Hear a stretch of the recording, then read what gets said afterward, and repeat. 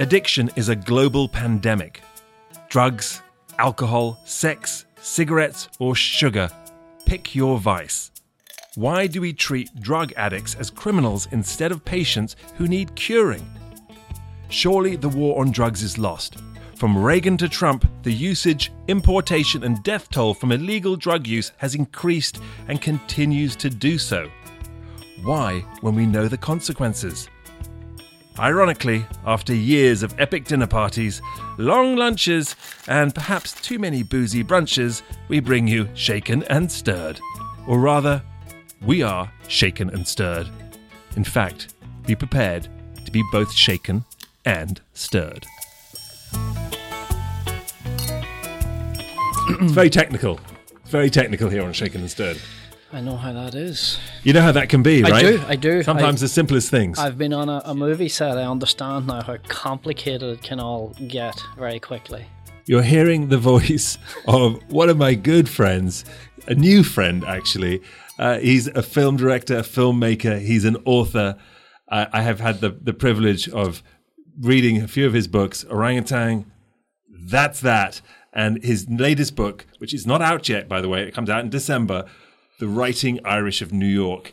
And his film, The Emerald City, which is available on iTunes all over the world and also on Amazon here in the US. Colin Broderick. Colin, thank you for coming. Thank you for having me on the show, Nigel. It's honored to be here. It's our privilege. I'm Nigel Barker. I've got Tom Astor with me, my co-host, and we like to shake things up on Shaken and Stirred, and that's exactly what we're going to do with Colin, because Colin, your books, your films, they are very personal. They are about your life. Yes. They are really an expose. When I watched your film, I felt almost like I had to look away once in a while because I thought like I was prying, almost looking into your life in a way that, because I know you as your friend, yes, and I didn't necessarily know all the things about you. Reading the pages, I felt, wow, I'm getting to know you in ways that are very personal, very intimate. What is it like to write a book like that?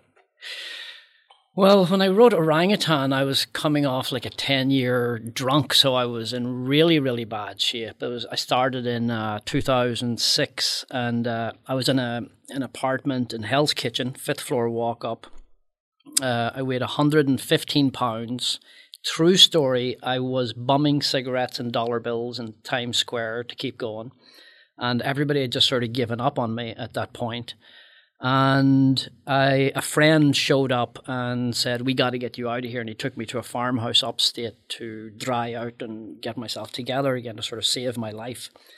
And I started writing Orangutan the first day I was up there. I just got out a notebook and I just started, okay, here's my life for the last 20 years. And I just started writing and it became the memoir.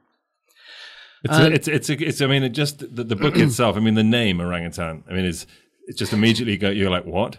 You know, what's this going to be about, right? And then when you sort of delve into it, it just is, I mean, for me, I felt both chilled and it kind of reminded me of aspects of my own life too, which is, you know, strange enough. And I want to talk about addiction, and certainly on Shaken and Stirred, we drink a lot. We make cocktails all the time. In fact, Tom, what are we drinking right now? Drinking a Virgin Mary. Well, I'm drinking a Bloody Mary. Colin's drinking a Virgin Mary. And I'm joining Colin with a Virgin Mary, by the way. And what's in this particular Bloody Mary? Yeah, made with Clamato. So it's a sort of classic Bloody Mary mix. Horseradish, Clamato, Worcester sauce, Tabasco, celery salt if we had it.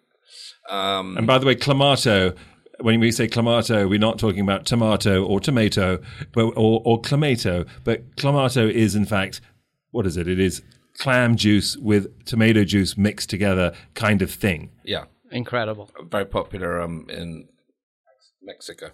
Very popular in Mexico. Yeah. Well, as our cameraman is actually telling us right now. Yeah. Thank you. It's one of his favorites. Is that where it comes from? It comes from Mexico. I did not know that. There we go.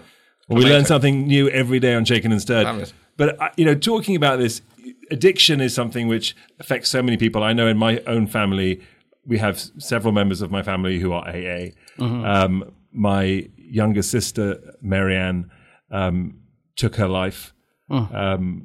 in large part because of addiction, and she was addicted to medication, and she, coming off the medication, couldn't handle it and took her life. That's terrible. I certainly understand what that. I did 7 years in my 20s where I was not drinking, and I was going to AA meetings and sort of presenting myself as this sober person. And Dry drunk. A dry drunk. I got into a car accident. I was hit by a car, stone cold sober, outside my old local bar, and broke my back, wound up in a body brace for a year. And the doctor at the time thought I was never going to walk again. And they gave me pills. So I got hooked on pills. Pain pills. What was it? Codeine, just anything with codeine. Percocet, Vicodin, whatever I get my hands on. And within a very short space of time, I had three doctors who were I had three doctors lined up who were prescribing me pills. And basically, I was a pharmaceutical addict for 6 or 7 years while I was not drinking. And then at the age of 31, I picked up a drink and went for 8 years. But I certainly understand the pill addiction thing. It's brutal. And so, and in Orangutan, you talk a lot about the pill addiction. I mean, there's a lot of story about that. Take me back to how you became addicted, because I remember, for example, with my older sister who is AA, and she talks about how she first got addicted, and it's quite shocking actually. She tells stories about how my parents would have dinner parties, and she would come down, and she would be about 12, 13 years old, and all the drinks were left with little bits of drink in the bottom of the glasses. And she would pick them up because she saw the adults having so much fun with them the night before, and she would notice them having, giggling, and everyone wanted a drink. When anyone arrived at a party, they went to the bar, and she was a 12-year-old, and she had noticed all of this. And I can see with my son, he notices, I come home often and I'll make a gin and tonic. It's almost like I need it. Meanwhile, I'm telling him he can't have any more soda or juice, yet I'm allowed to have this drink, and it's clicking in his head. And I'm beginning to be much more aware of what I'm doing in front of him, or just in front of myself, in fact. Right. But my sister would come down and finish off all the drinks, and we didn't know this. And so she was actually an alcoholic by the age she was sort of 15, 16 years old. And I think that's sort of how it is. That's the great mystery of it. I grew up in a family of 6, and I would classify myself as the only alcoholic. So I have brothers who had the same childhood experience who did not become alcoholics. So I do feel like I've come to the understanding that I've never met an addict or an alcoholic who wasn't in some way medicating themselves against some childhood pain or trauma or existential anxiety, and that's sort of how it begins. Why it happens to some people and not some other people is a great mystery, one that I've tried not to ask myself too much about, because I've just decided, because I tried so hard to be a normal drinker and failed, I just accepted that I'm just somebody who can't have one drink safely. I can't do it. It's impossible. I'm a lunatic. So when I take one drink... Does that one drink turn you into a lunatic, or is it you just forget and then you're on to your next drink and the next drink? So as soon as I have the first drink, like for instance, when I picked up a drink after 8 years of not having a drink, I had gone to AA, I'd gone to therapy, I'd read every self-help book, I knew exactly what I needed to do to quit drinking. Intellectually, I understood what the disease was. Intellectually, I understood that if it got real bad, I could just go back. Emotionally, you hadn't. Yeah, I could just go back to a meeting. But emotionally, that's the dry drunk aspect of it. Is the emotional process, isn't it? That creates the dry drunk. That you think you're doing the meetings, paying, doing what you're supposed to, ticking all the boxes, and then what triggered the after 8 years? I just was going through a period in my life where I was bored with my life and figured maybe I was just young and crazy at 23 when I quit drinking, and maybe now that I was an adult and had all this adult information about alcoholism, I could have a drink. And I had a little used bookstore coffee shop in Riverdale at the time, and after everybody went home one night, I closed the door and I made myself an absinthe drink. I lit the sugar and I had a little blue flame. It was all very romantic, and I had a drink, and I thought, if it doesn't work out, I'll just go to an AA meeting tomorrow. So wait a second. After not drinking for how long? 8 years. You decided to have your first drink be an absinthe. Absinthe, pure absinthe from Prague. Somebody had brought in a bottle of absinthe, and I had it behind the counter, and I thought, if I'm going to do this...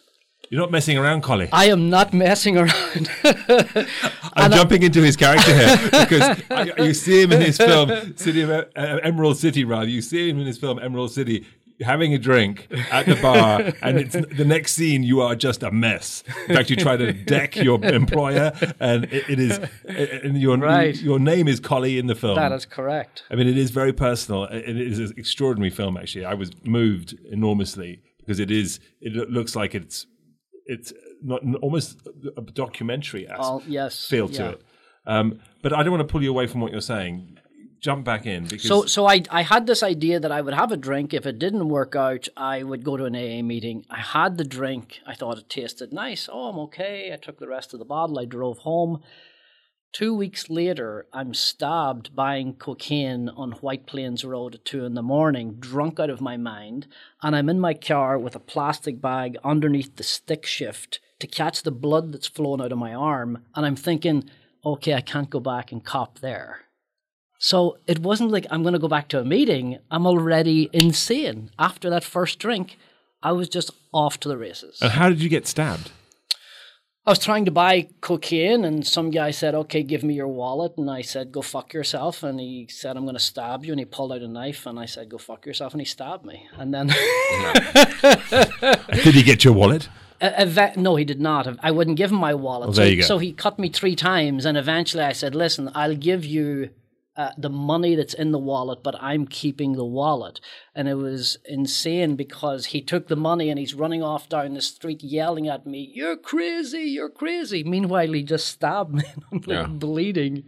Well, well, of course, because he's like, I was going to stab you. I told you I would stab you. I stabbed you. And you're like, I just want the wallet. Take the money. Just give me the leather. Yes, exactly. Was it sentimental? Well, I had my ID and my driver's license and all that stuff. And I was just like, my bank card. It's like, I'm just going to give this guy all this stuff. So we talk about addictive personalities and people talk about them. And there is a sort of a myth around it. Is there such a thing as an addictive personality? And I know you said earlier, you're not sure that you want to get into that aspect of it, because I do feel that there is, some people say, oh, I don't have an addictive personality. Other people like yourself, you could argue, do. Absolutely. Or is it a personality? Or is it or is it a chemical? I don't know. It's like which came first, the egg or the chicken. I don't know. All I know is the cockerel came first. And I can't even speak for other people. I just know because you go to an AA meeting or you're around other addicts, and I've met people who felt they were drinking too much after having a glass of wine every night. So the whole thing is, if it's making your life unmanageable, if you feel you have a problem, you probably have a problem. And really, when it comes right down to it, in my experience, it's not about the alcohol or the drugs. It's really about our thinking and about who we are, and it's about the mental anguish more to do with than anything else. You take the drink, and that sort of triggers the madness. And a lot of time, do you find? Have you seen this in the AA? I've got family members who are in AA. I'm drunk for 12. My brother hasn't drunk for, I think, 12 years. Lived in New York. There's a sort of element of, things like AA have been incredibly instrumental in actually saving people's lives. But at the same time, what I see is a lot of people who don't go through the process of dealing with the emotional intelligence aspect of addiction. So you can go to an AA meeting, and yes, it will keep you from drinking. You can do 5 a week, and you can bang, bang, bang, and it's the dry drunk thing again. It's what you're not dealing with is you're not sitting down and actually processing why you are like you are in the first place. Is that something that you've gone through? Absolutely. So there's a guy called Gabor Mate. I don't know if you've ever read any of his stuff, but he says that he's never met an alcoholic or an addict who was not medicating some kind of childhood pain, and that's sort of how I feel about it. For me, after I wrote Orangutan, which is a drinking memoir, which covers, me coming to America, getting off the boat and sort of drinking for 20 years as a construction worker, a carpenter, and trying to formulate this life as a writer, but really just becoming insane. But I was sober 4 years, the book was out, and I was still insane. I still was completely and utterly wrapped up in my own head, my own madness. And my agent actually at the time said, you got to write about your childhood. You just can't give an American audience a book like Orangutan and then not say why this is happening to you. And it really forced me to go back and think about my childhood and my life growing up in Northern Ireland during the Troubles, and sort of confronting my childhood and taking it all out of the closet, unpacking all of it and looking at it. And it was a brutal experience. Emotionally. That was a way more brutal emotional experience than writing Orangutan. Orangutan, I just wrote it. It was like, here's this wild ride that happened. That's that. I get into the pain of why, and I sort of confronted for the first time who I was as a person and my own identity. So let's talk about that trauma. Let's talk about that stat, because it goes back to your childhood, and you talk about obviously growing up in Northern Ireland, and you were you not present during an IRA bombing at one point? I was not present during an IRA bombing, but I was very close to a lot of... I lost friends who were shot. I lost friends who were killed in bombs. The Loughgall, I talk about it in the movie, and I talk about it in the book. There were some friends of mine who were killed in Loughgall, and I didn't think about that until much later, where you're going to these wakes where they're open coffins and these boys have their faces shot off, and these are. But that's a very different scenario, right? That wasn't IRA at all, was it? That was the British soldiers killing shot young IRA guys. Yes. So exactly. So and again, this is one of those interesting things. I think that obviously the history itself of all of this is very important, because it's if you grow up in England, you hear one side of the story. Yes. And obviously growing up in Northern Ireland, you would have be aware of certainly the other side of the story, if not both sides of the story. Right. And I myself as well grew up and was present during actually two bombings. In fact, one that went outside of our house and blew out every single window. Yes. Our next door neighbor was Michael Heseltine, who was an English politician, and they tried to blow up his Mercedes-Benz and actually got the wrong one. The Mercedes-Benz was outside our house and went 4 stories high, blew out every single window in our house, and wheels of the Mercedes went flying through our living room, and actually there was a wheel print all the way around the side of our wheel. Wow. And we were in the house at the time. My God. But it was part of it was part of growing up. My sister was listening to the band in Regent's Park the day when they blew up for the horses and the bandstand. Yes. And she was listening to the bandstand. So it's funny singing now. Absolutely. With this kind of in this context. Yes. You're sitting there talking about Michael Heseltine. Well, just the fact that I feel like it's amazing that we've come this far, that a guy from Northern Ireland is sitting down with 2 guys from England and we could have this conversation without anybody getting a punch. Well, I can tell you now, first of all, I'm not about to punch you. I love you. But second of all, I'm actually, my grandmother is an O'Reilly from Dublin. An O'Reilly. She's an O'Reilly from Dublin. Irish. So I've got a bit of Irish in me, and if you come to New York or even America, you find out that everyone's got a little bit of Irish in them. Absolutely. Well, for me, the amazing thing about writing That's That and confronting and going back, number one, I didn't realize to the extent that I'd grown up in a war.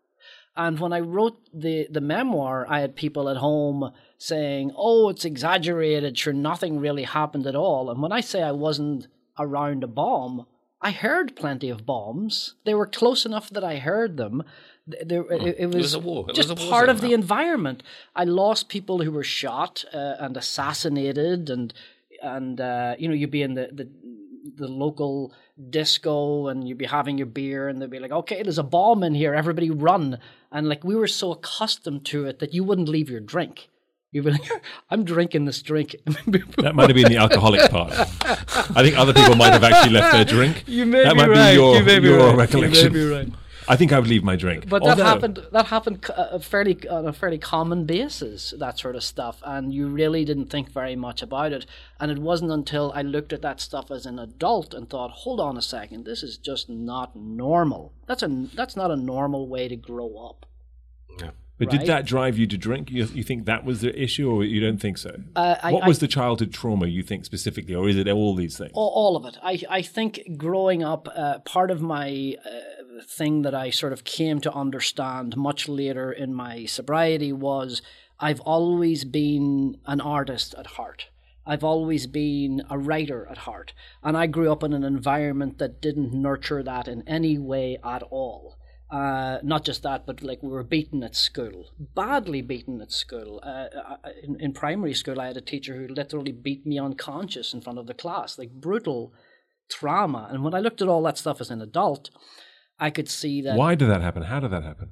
I think a lot of very angry teachers who just, that sort of corporal punishment was legal. I was caned. I wasn't beaten unconscious, but I was certainly caned at school. Gym shoes, slipper. It was still legal in those days. It was still legal. It was still legal. It was completely. And then from one day to the next, the amazing thing, from one day to the next, you can try to do that to a kid now, and you get put away for 5 years. I have kids. You just would never think to lift your hand to your kid. It's just such a bizarre thing. And when I see kids now, some people do. I mean, that is one. That is interesting. You should say that because we talk about addictive personalities as well, and there are personality traits where because I look at my own family, and my father was a violent man, and he would get drunk and he would hit when he got angry, if he didn't like it. And there was a time when and this is not something I've really talked about much myself personally on air, but there was a time when he got very drunk and he shouted at me and he thought I had done something to my sister.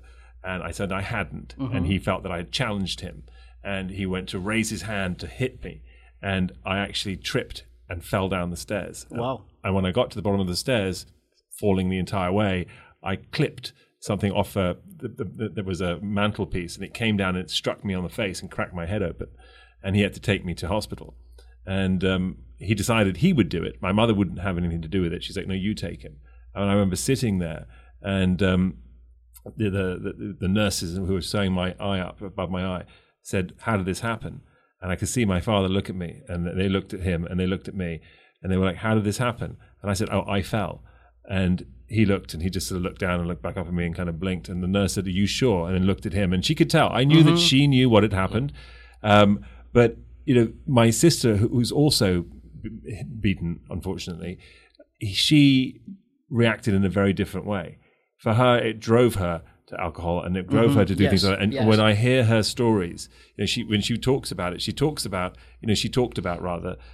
what happened to her and how she was looking for escape, and how with alcohol she felt euphoric and the whole thing disappeared. Yes, but that wasn't my feeling. That wasn't my reaction. And I don't think I've ever drunk for that reason. It's amazing, and I see that in my own family, as I've said. How some people escape that is that's the great mystery.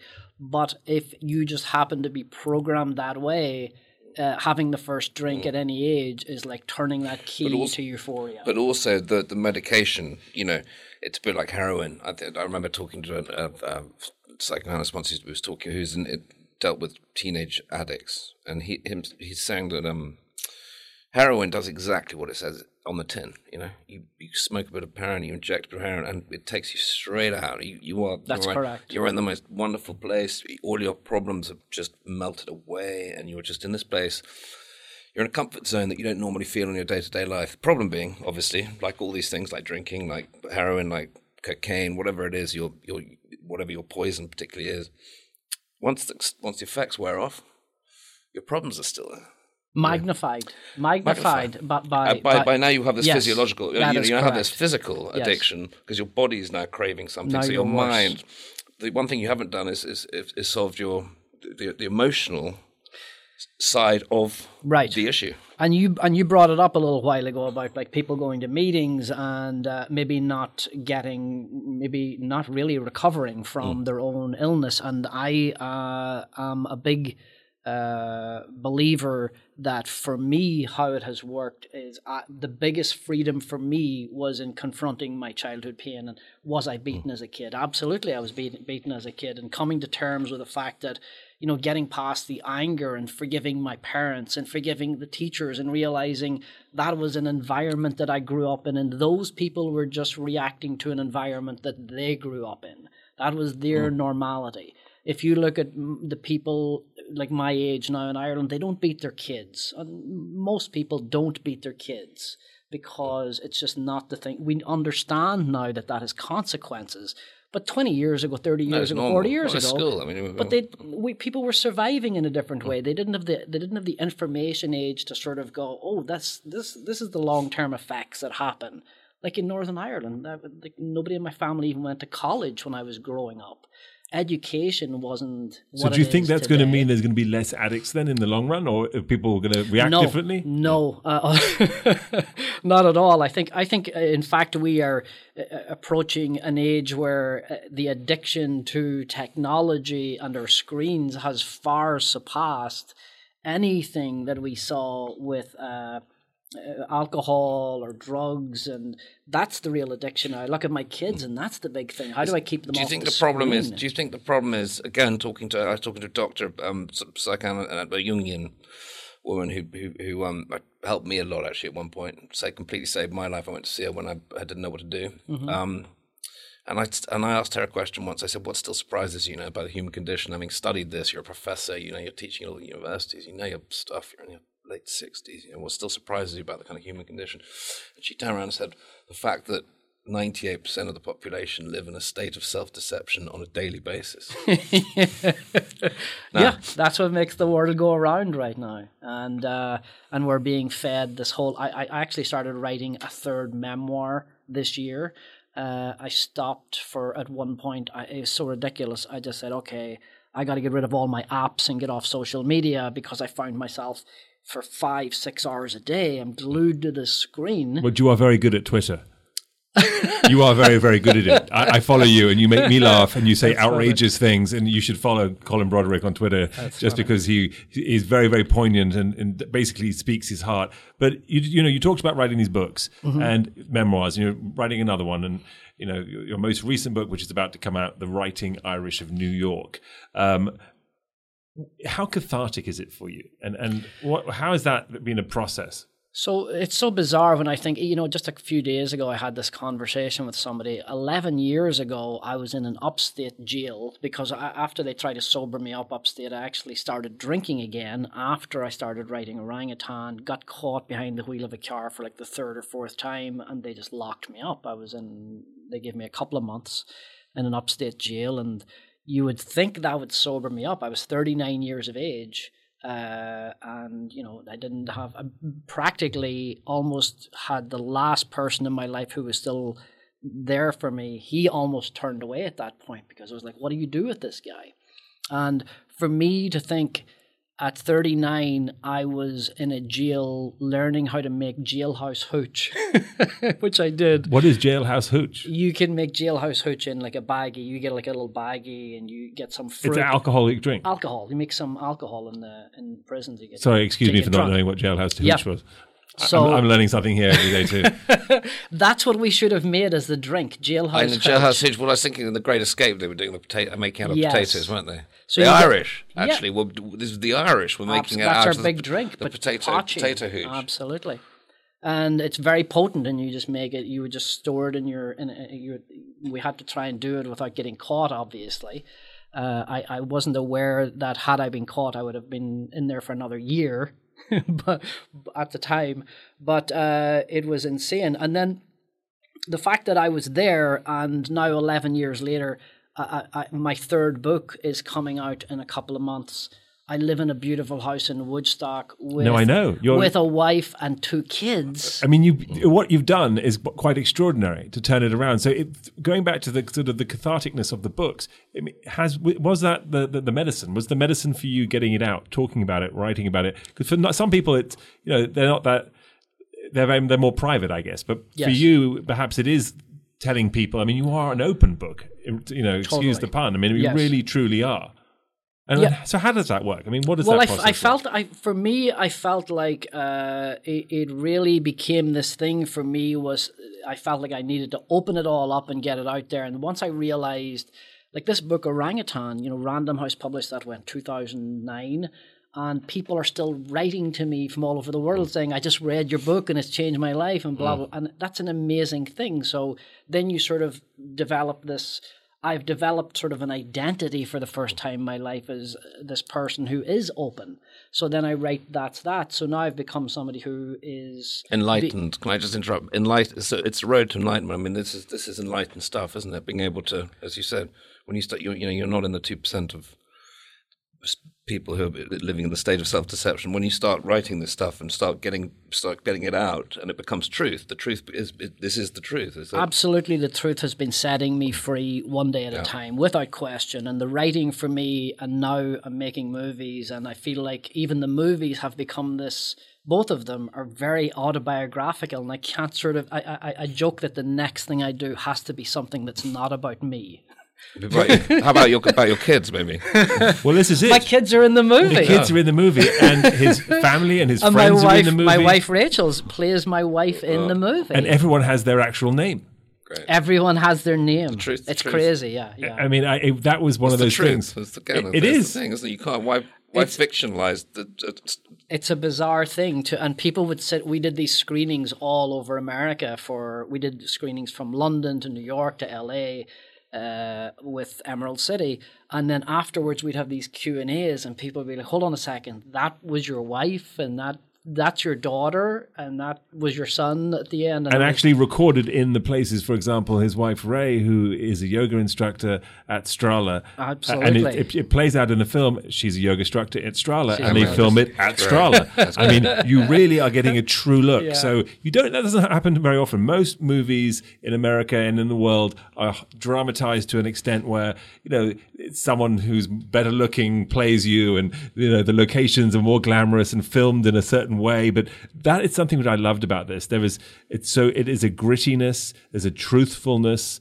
You feel it to that. At the beginning, when you first start watching it, you may think to yourself, "Oh, is this amateur?" And I mean that in the correct way, in as much as because you're so used to seeing something so polished, so perfect. The lighting is so kind of like Hollywood that that's what you perceive to be the rest of the world except your own life, of course. But then you start looking at it, and I got sucked in a way that's what happened. That I was watching a true story unfolding, and by the end of it, it was so beautiful, and so I was so taken by it. Thank you. Very well produced, very well directed, and very honest.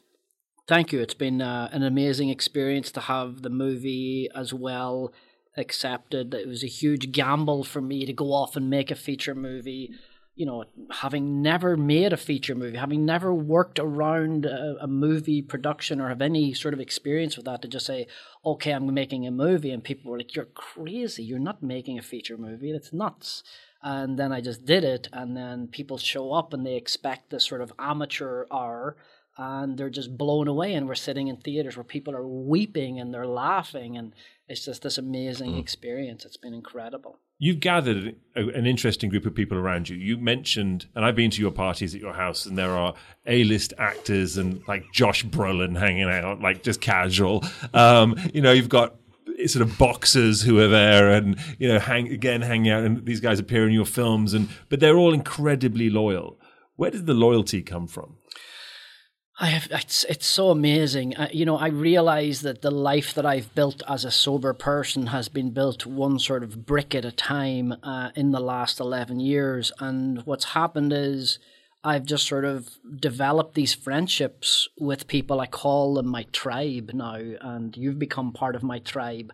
And what I found is I like nice people. And if I had one sort of thing that I like to think about my life and how I treat people and how I like other people to treat people is just to be nice. It doesn't matter if you're famous or if you're rich or whatever it is. The loyalty is not, it's just really about having people around who are good people.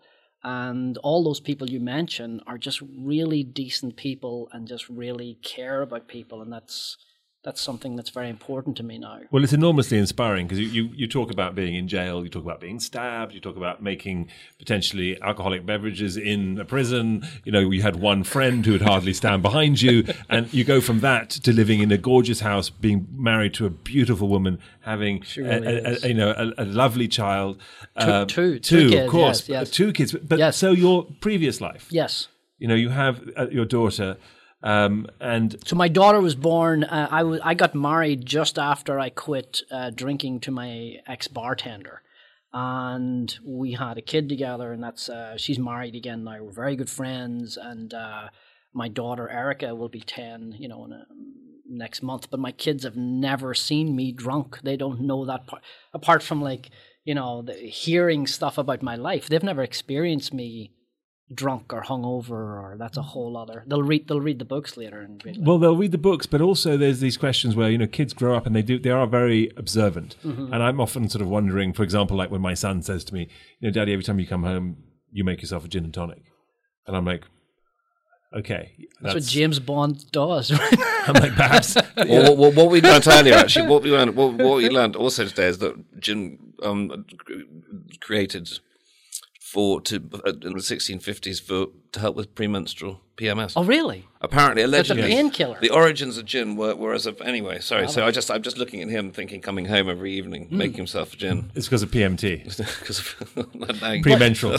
But here's the thing: if I could have a drink like that, I would do it. I can't.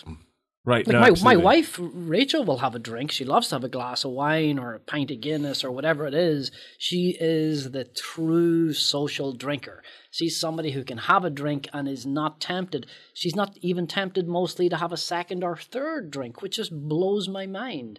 There's not this sort of craving that kicks in, I need more. My concern being, though, that I don't know what my son is, right? Right. I don't know what my daughter is. And you question, what should you do? Should you do as an adult? Do you stop your own life and live it a certain way, or are they going to find it anyway, regardless of how you behave? They're just questions. I mean, totally. You can't help but feel guilty sometimes because I don't want my son to think when he thinks of me that's the thing that comes to mind. Although when I think of my father, there are some moments where I remember coming home every day, and one of the things we would do, and I'm one of 6 children, would go to his study, knock on the door, and normally I'd walk in, I would see his back, because it was always the same time, and he knew it was like 5 o'clock, and it was this 5 o'clock somewhere, right? But he would be making himself a gin and tonic. And the clinking of the ice, the stirring of it, the smell of the room, the leather sofa that I would sit on. Now I want to drink.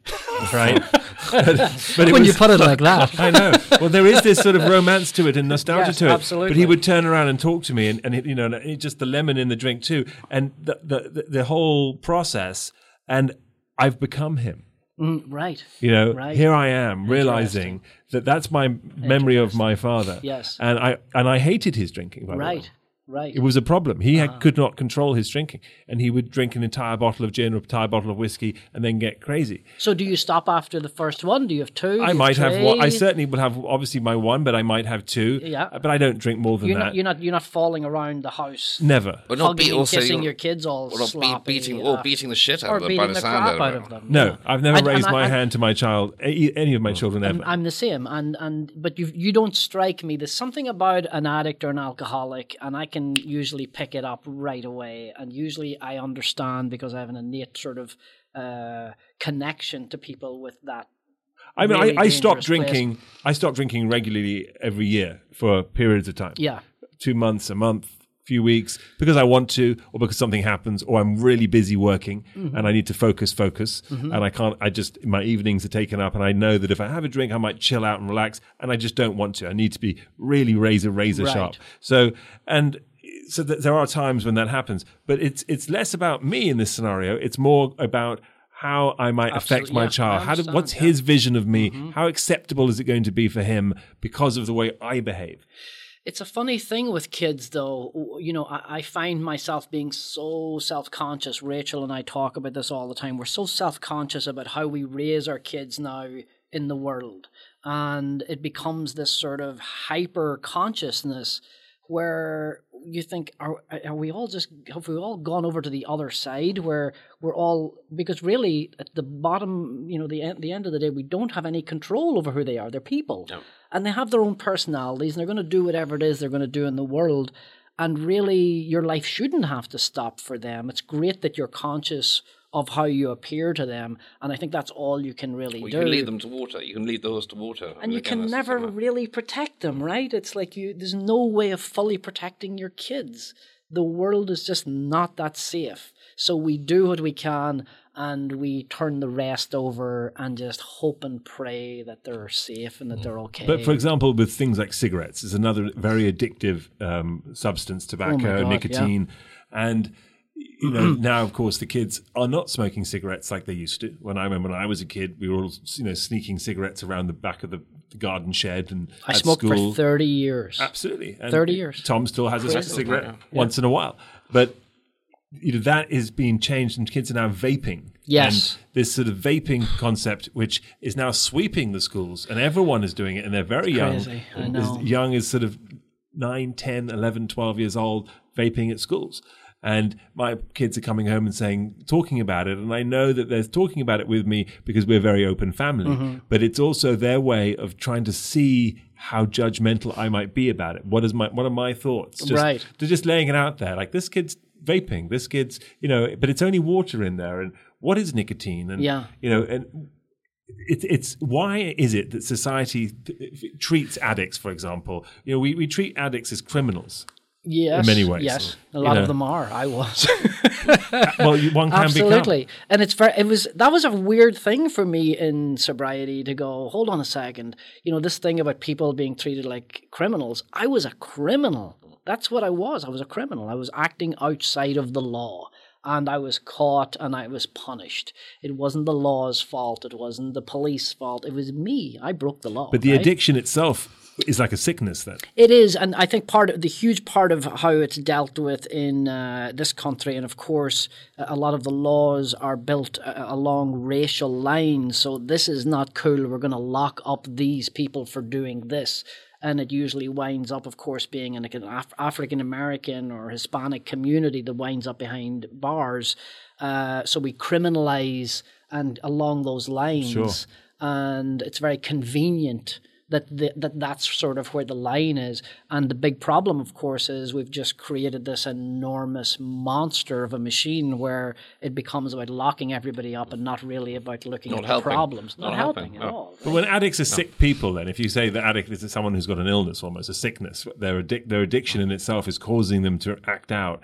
Should we not be treating them less like criminals and more like sick people and sort of trying to think of a cure? Because you can go to jail and still then pop out the other end and be just the same criminal as you were when you went in. That would be wonderful if that were possible. You have cancer research, you have AIDS galas, you have the Alzheimer's Society.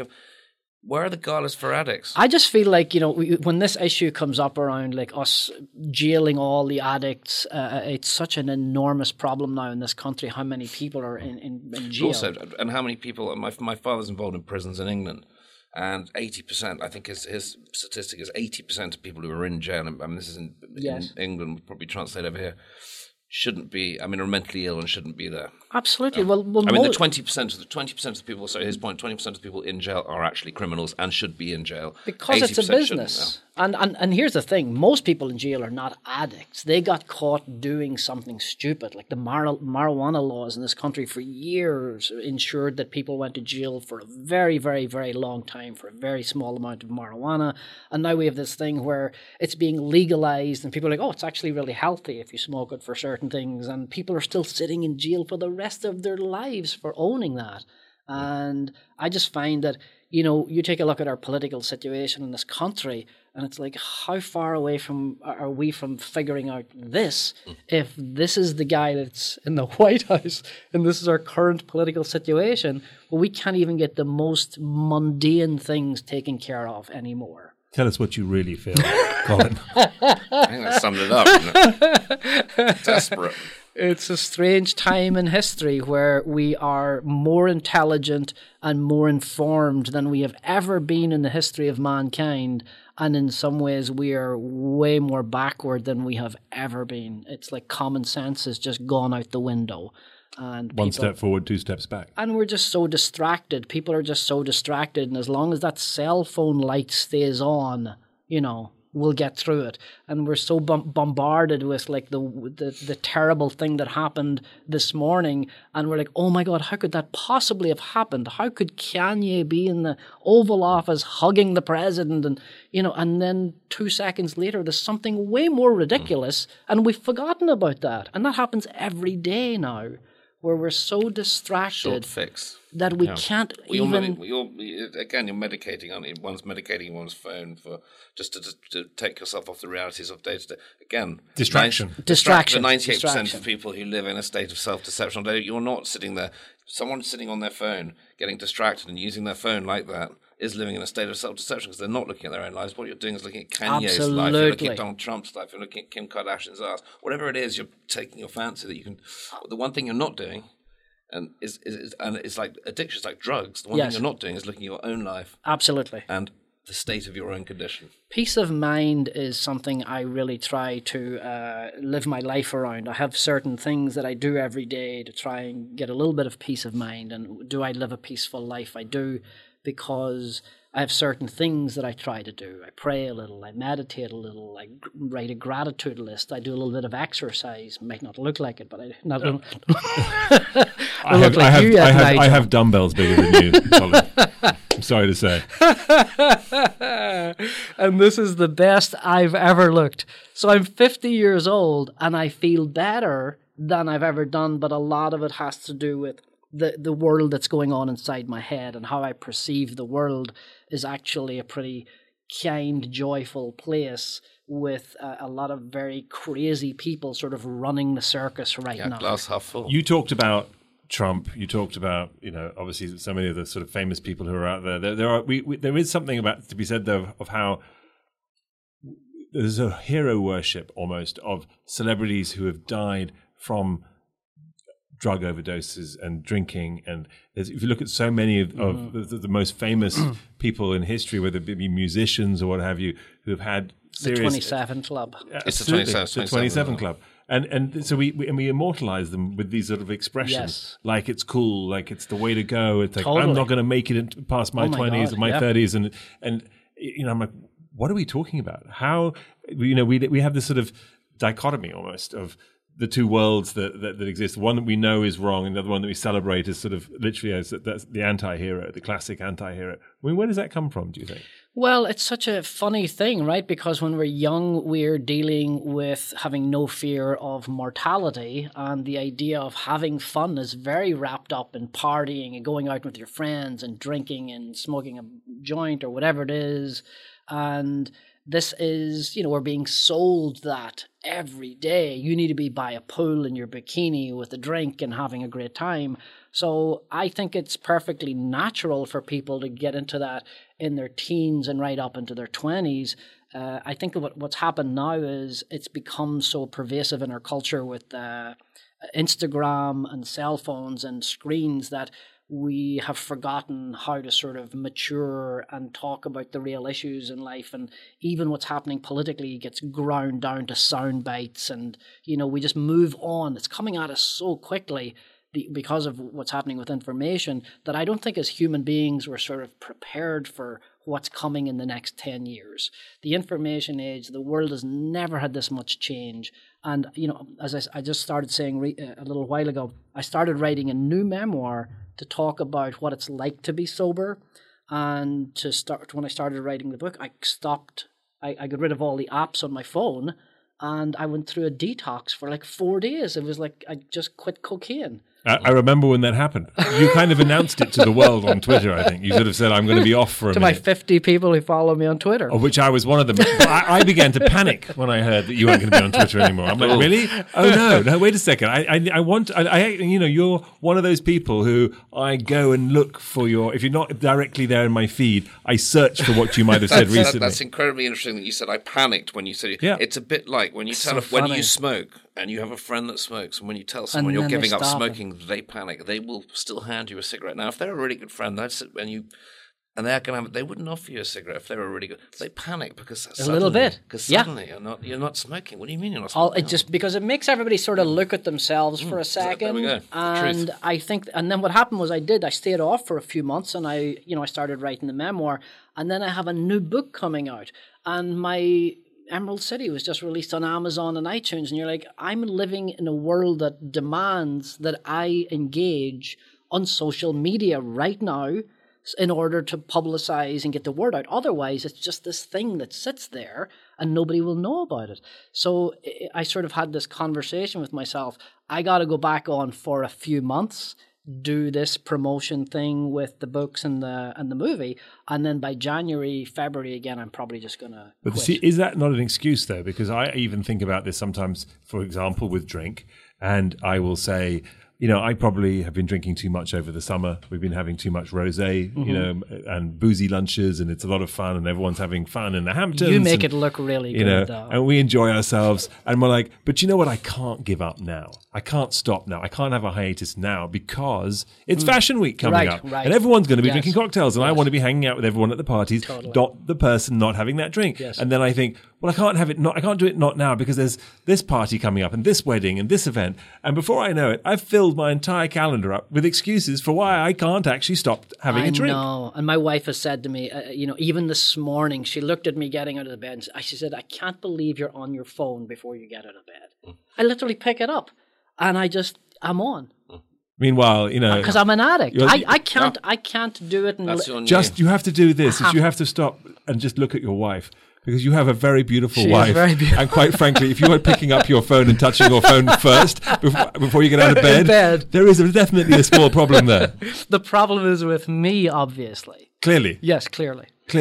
So on this subject, first of all, of things that we're addicted in, the concept of addiction obviously needs to be expanded as far as what the definition of the word addiction means, because you can be addicted to so many different things. And you talked earlier about running a secondhand book shop. Mm-hmm. And I know that in your book you talk about having a basement full of books and you collected books. Yes. Do you think that's also can be an addiction, that you can transfer your addiction to other things? And is that just equally as unhealthy, or is it different because it doesn't harm you? It was absolutely an addiction, and in the same way that the screen has become for me, an iPhone has become an addictive thing for me. It's like a prop I can have in my hand, and it's instantaneous. I'll post this, and 200 people will like it, and I get a little dopamine hit, and I feel good about myself, and I don't have to worry about, I don't feel pretty enough, or I don't have enough money, or this is not going away. All of a sudden I'm distracted from my actual life, and it's like taking a drug. And as an addict, I can tell you that it is absolutely every bit as addictive as cocaine. An iPhone is, when I stopped the withdrawal for 3 or 4 days, was exactly the same as giving up a drug. Would you be so? Do you think you will always be addicted to something? Here's the thing.